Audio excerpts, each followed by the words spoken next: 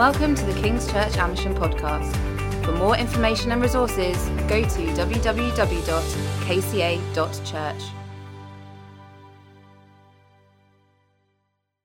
And we pray your anointing on Lorraine now as she delivers that word. Amen. Amen.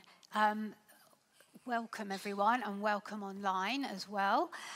It's such a privilege this morning just to be able to speak about prayer, and just want to say how marvelous is it that we get to speak to the living God, that we get to hear what he's saying. And that's the wonderful thing called prayer. It's not a set of techniques. It's pouring out our hearts to him, presenting our requests to him, casting our cares on him. And prayer is the opportunity just to receive the peace of God and experience the warmth of his heart. And it's where our relationship with him grows. It's where we learn what it means to follow him, where we learn how to follow him. It's where we can be at our most vulnerable. It's where we can admit our mistakes, and it's where we receive forgiveness and cleansing.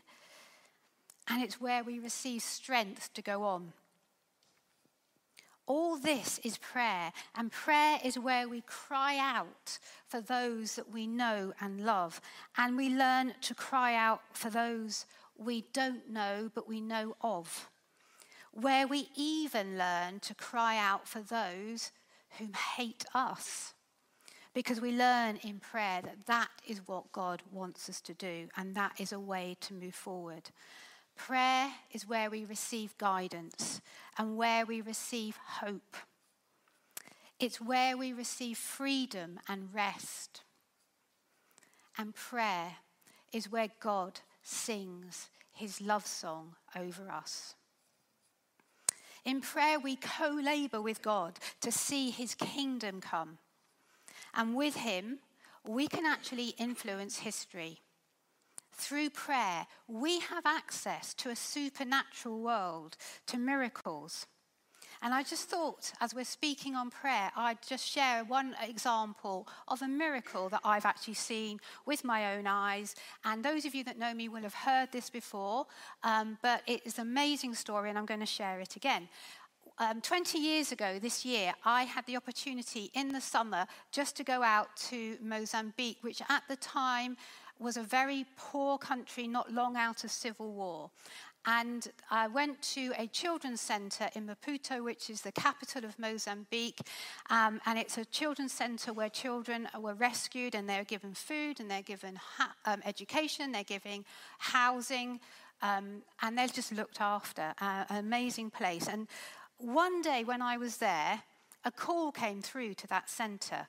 And one of the things that the centre had been praying for was the opportunity to move into working in the prisons locally. And they hadn't been able to do that. But on this particular day, a call came from the prison in Maputo. And the prison had just received 13 young boys who had been arrested and put there for stealing. Now, if you were in prison at that time, I don't know what it's like now, but at that time, if you were in prison in Mozambique, you were in prison and you received water. You didn't receive anything else. Not anything else. So the reason for this call to the centre was that they were being asked, could the centre bring some food for these young boys? So, of course, they took some food, and we took a few of the young people that were in the centre, and we took 2 massive pots of stew that they were being fed that day. Enough for the 13 boys. When we got there, you could smell the prison. It was a very dark place. When we got there, the smell of the food in the prison suddenly brought all these people out, all these men. There were all sorts of people there in this prison. And we had hands thrust towards us, just a hand, plastic bags, any container that might contain some food was thrust out towards us. And the young boys that we took with us started doling out from these 2 big pans that we had, the food that we'd taken with us. Now, I was getting very twitchy at this point because we hadn't even got to where the 13 boys were, and we were just doling out this food. And they kept doling out this food, and they kept doling out this food. And that food did not go down. That food just kept going.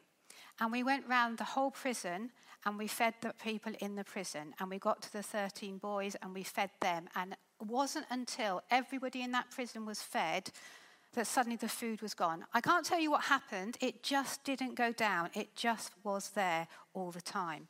And that day was a start for that ministry into those prisons there. So that was really exciting just to have that opportunity to have been there at the beginning.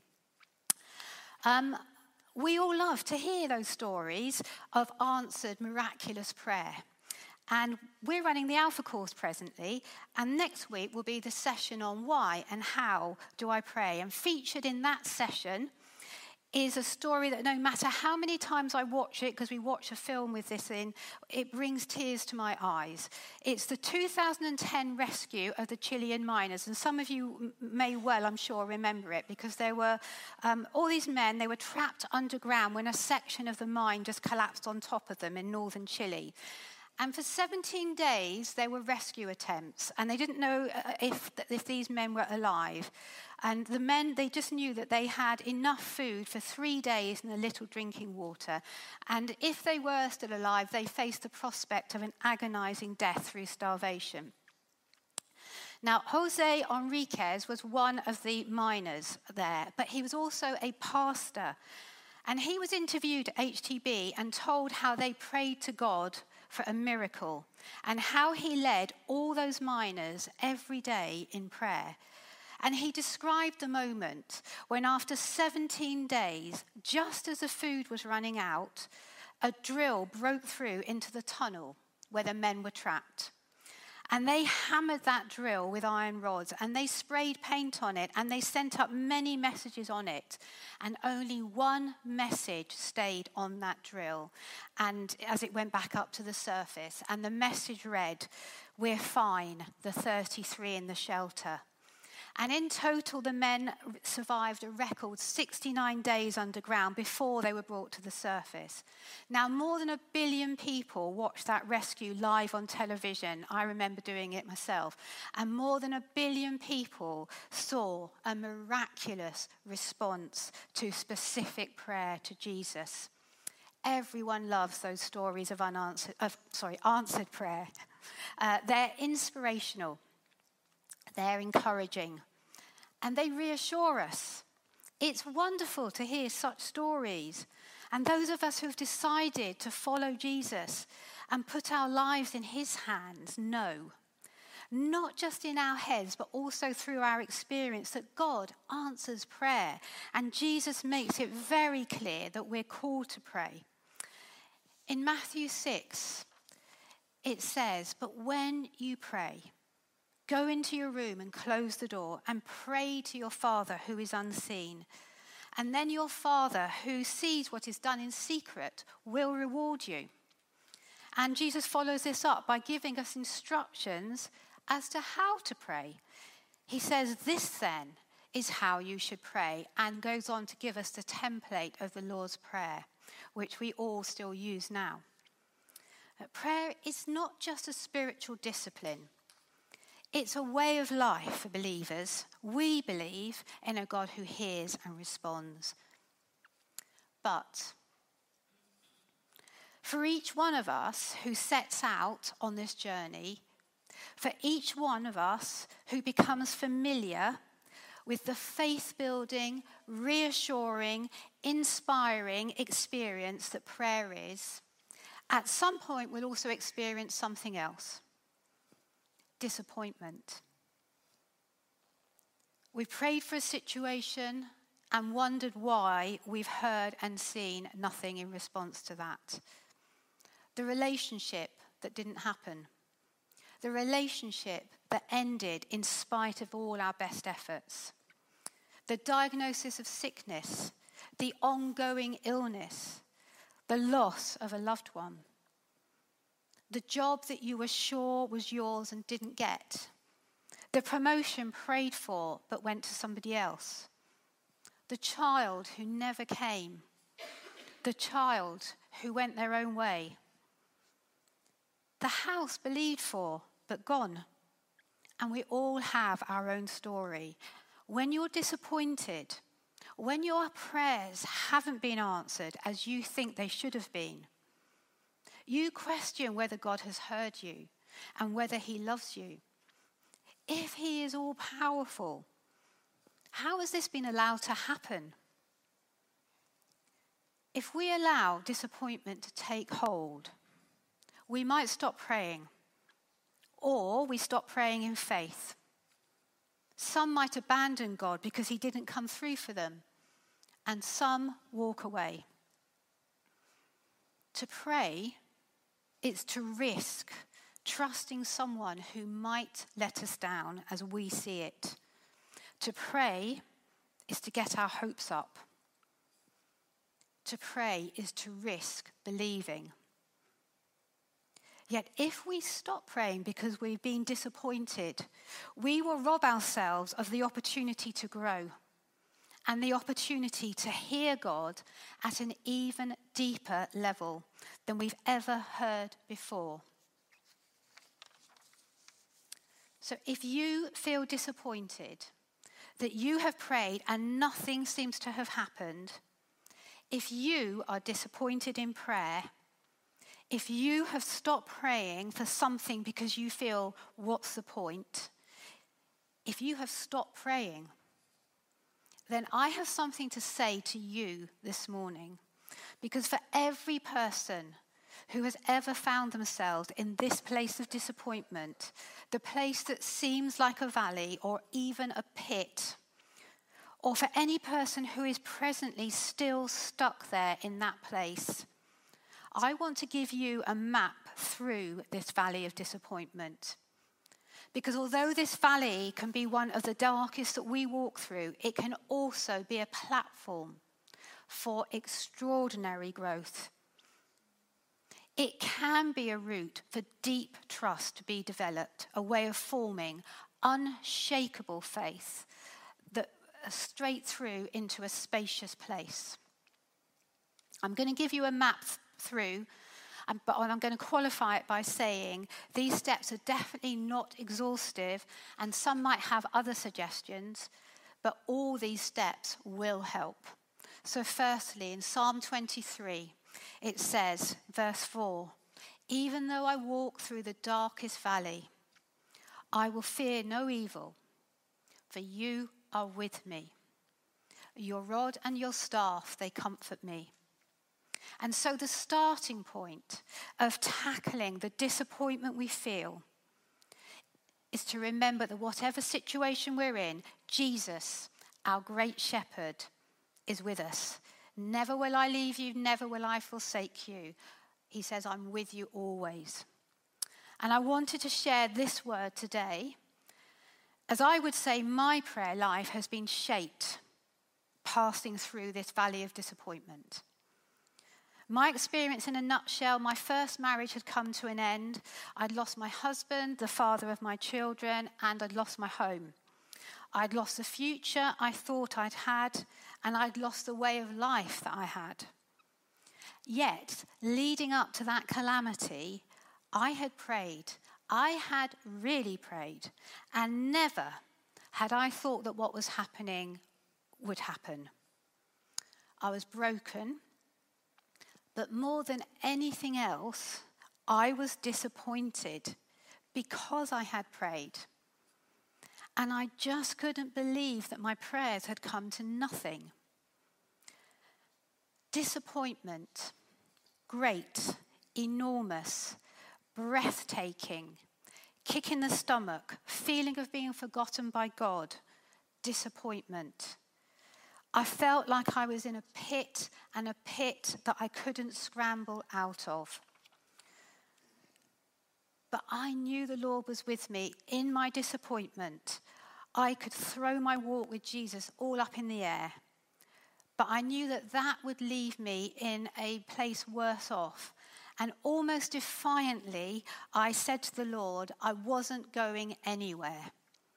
In John 6:66, we see that many of Jesus' followers got disheartened at this particular point, and they leave him. And it says from verse 66, from this time, many of his disciples turned back and no longer followed him. And Jesus said, you do not want to leave me too, do you? Jesus asked the 12. And Simon Peter answered him, Lord, to whom shall we go? You have the words of eternal life. We have come to believe in you and to know that you are the Holy One of God. So I was disheartened, but I was like Peter. Where else do I go? Jesus has the words of eternal life. And when people get disheartened and disappointed, that can be the point they leave. So I dug deeper, and I was like a young child holding on to their father's feet. I clung on. And I did what Paul spoke of last week when he talked about Psalm 5 and morning prayer, and I cried out to the Lord. And I read the Bible, and I asked the Holy Spirit to speak to me through it. And treasure, I will call it treasure, treasure came when a friend said to me, pray the Psalms. I'd never done that before. I'd obviously read the Psalms, but I wasn't really that familiar with them up to that point. But they became my source of prayer. They amazingly articulate what we're feeling when we're in that place. The disappointment, the fear, the sorrow in the heart. When you don't know how to pray or what to pray, pray the Psalms. I try to take one every day and pray it. In David's great laments, my disappointed heart found great encouragement. In those Psalms, I found prayers that told the Lord just how I felt, and they built my faith, and they strengthened my heart and encouraged me when I felt weary to carry on. So another step, read the Bible. Now, the Bible is full of stories of people who have been through this sort of situation. Joseph, Job, for example, seemingly don't have their prayers answered in their time. So let's look at one person. I'm going to look at Jeremiah. Now, Jeremiah was an Israelite priest who lived and worked in Jerusalem during the final decades of the kingdom of the southern Judah. He was called as a prophet to warn Israel of the severe consequences of breaking their covenant with God. Jeremiah was faithful, yet he still ended up going into exile to Babylon. And as he sees the destruction and the suffering around him, he writes 5 poems to record his lament. And in the 3rd chapter of this book of Lamentations, he writes, "He has walled me in so I cannot escape. He has weighed me down with chains. Even when I call out or cry for help, he shuts out my prayer. He has barred my way with blocks of stone. He has made my path crooked. He has broken my teeth with gravel. He has trampled me in the dust. I have been deprived of peace. I have forgotten what prosperity is. So I say, my splendor is gone and all that I had hoped from the Lord. My splendor is gone and all that I had hoped from the Lord." Written more than 2,600 years ago, we're not alone in these thoughts. And I'm sure if ever you've been in this place, you can identify with something written there. He carries on, "I remember my affliction and my wandering, the bitterness and the gall. I well remember them, and my soul is downcast within me. Yet this I call to mind, and therefore I have hope. Because of the Lord's great love, we are not consumed, for his compassions never fail. They are new every morning. Great is your faithfulness. I say to myself, the Lord is my portion. Therefore I will wait for him. The Lord is good to those whose hope is in him, To the one who seeks him, it is good to wait quietly for the salvation of the Lord. So much here where you can identify with the disappointment that this faithful servant of the Lord feels.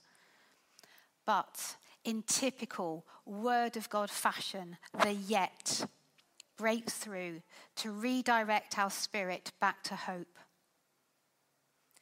As I read and identified with the first part of the passage, I was led to the hope in the second part. Remember the Lord's great love. Recall to mind the experiences you knew when he was with you, the warmth of his presence, times of knowing his great love, his faithfulness.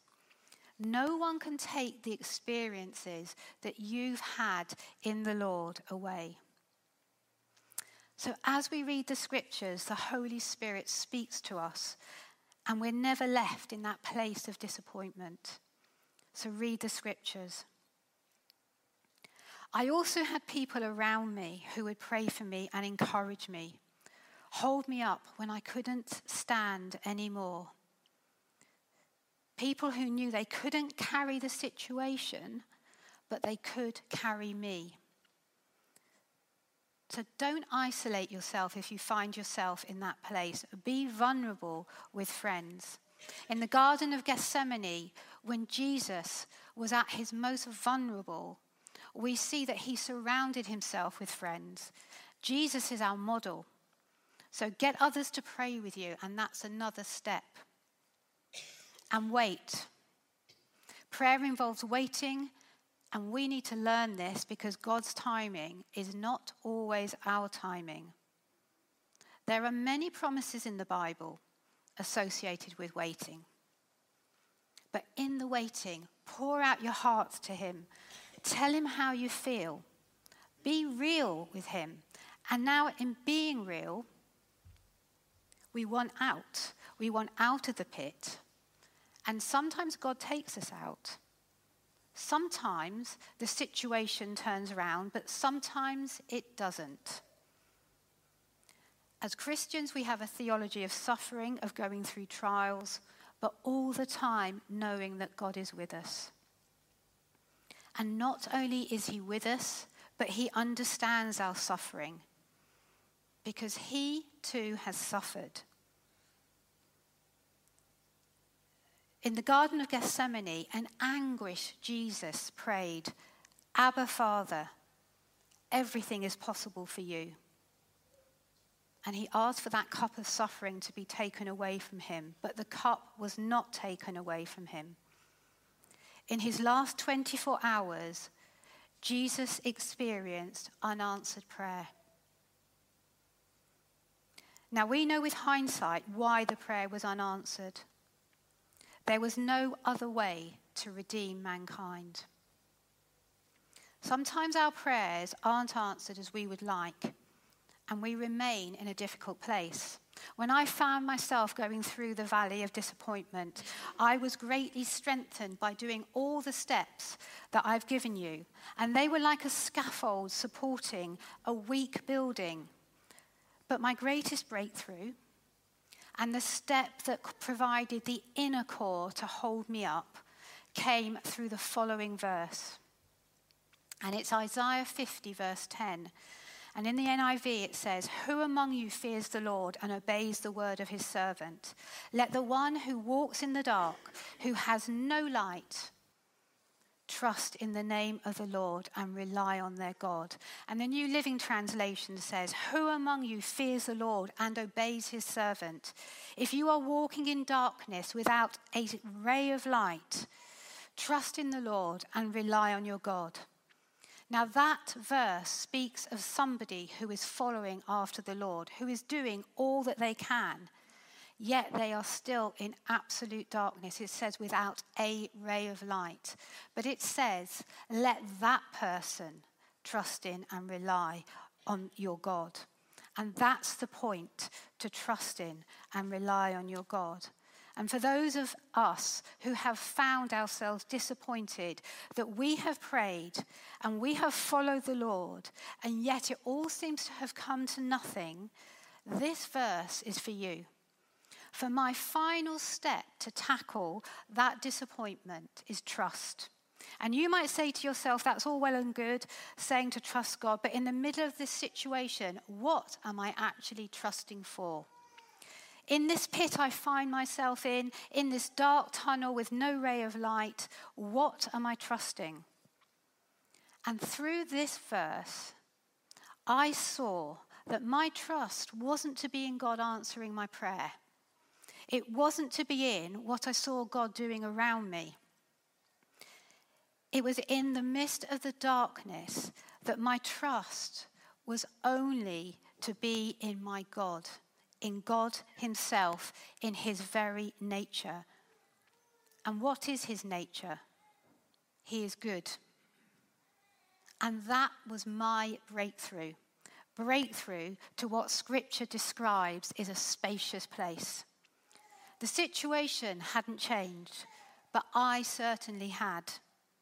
It was like I went from a crippled position to an upright position. I went from weakness to strength, from disappointment to hope. God is good. He is always good. And that was where my trust was to lie. And I could pray in faith again. And for each one of us who sets off on that journey of prayer, here lies the invitation to go deeper, even in the darkness, to be completely reliant on the nature and the character of God. Because God is good, and because he is good and always good, he will do good to you. He is with you, and he is good. Romans 8 says, God works all things for good for those who love him and are called according to his purpose. And as you move to this stage of not trusting in whatever's going on around you, but in trusting God for who he is, you move out of whatever pit you're in, onto the firm ground of his power, his peace, and his rest. You move even deeper into knowing that Jesus calls us to pray. He calls us to pray and not to give up. He calls us to knock and to keep knocking. He calls us to ask and to keep asking. When you're trusting in his goodness, when you know, but you know, but you know, that he will work all things for good for those who love him, there is freedom. There is freedom from the quenching, stifling, belittling power of disappointment. And there is freedom to pray again. There is faith to pray again. And there is resilience and there is hope.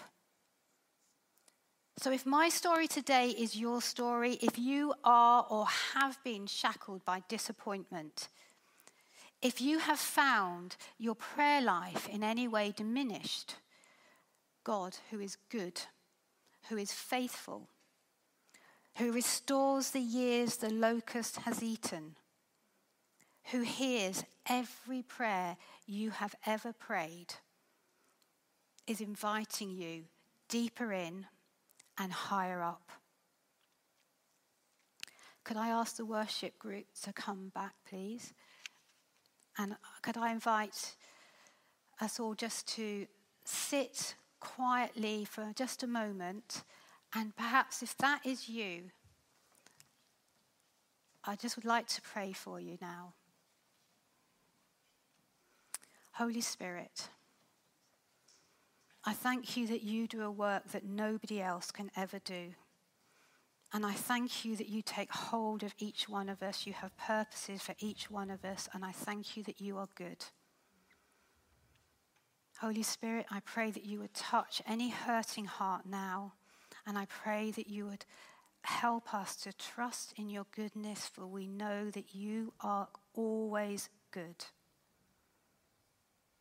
Holy Spirit, would you come and touch us now, I pray.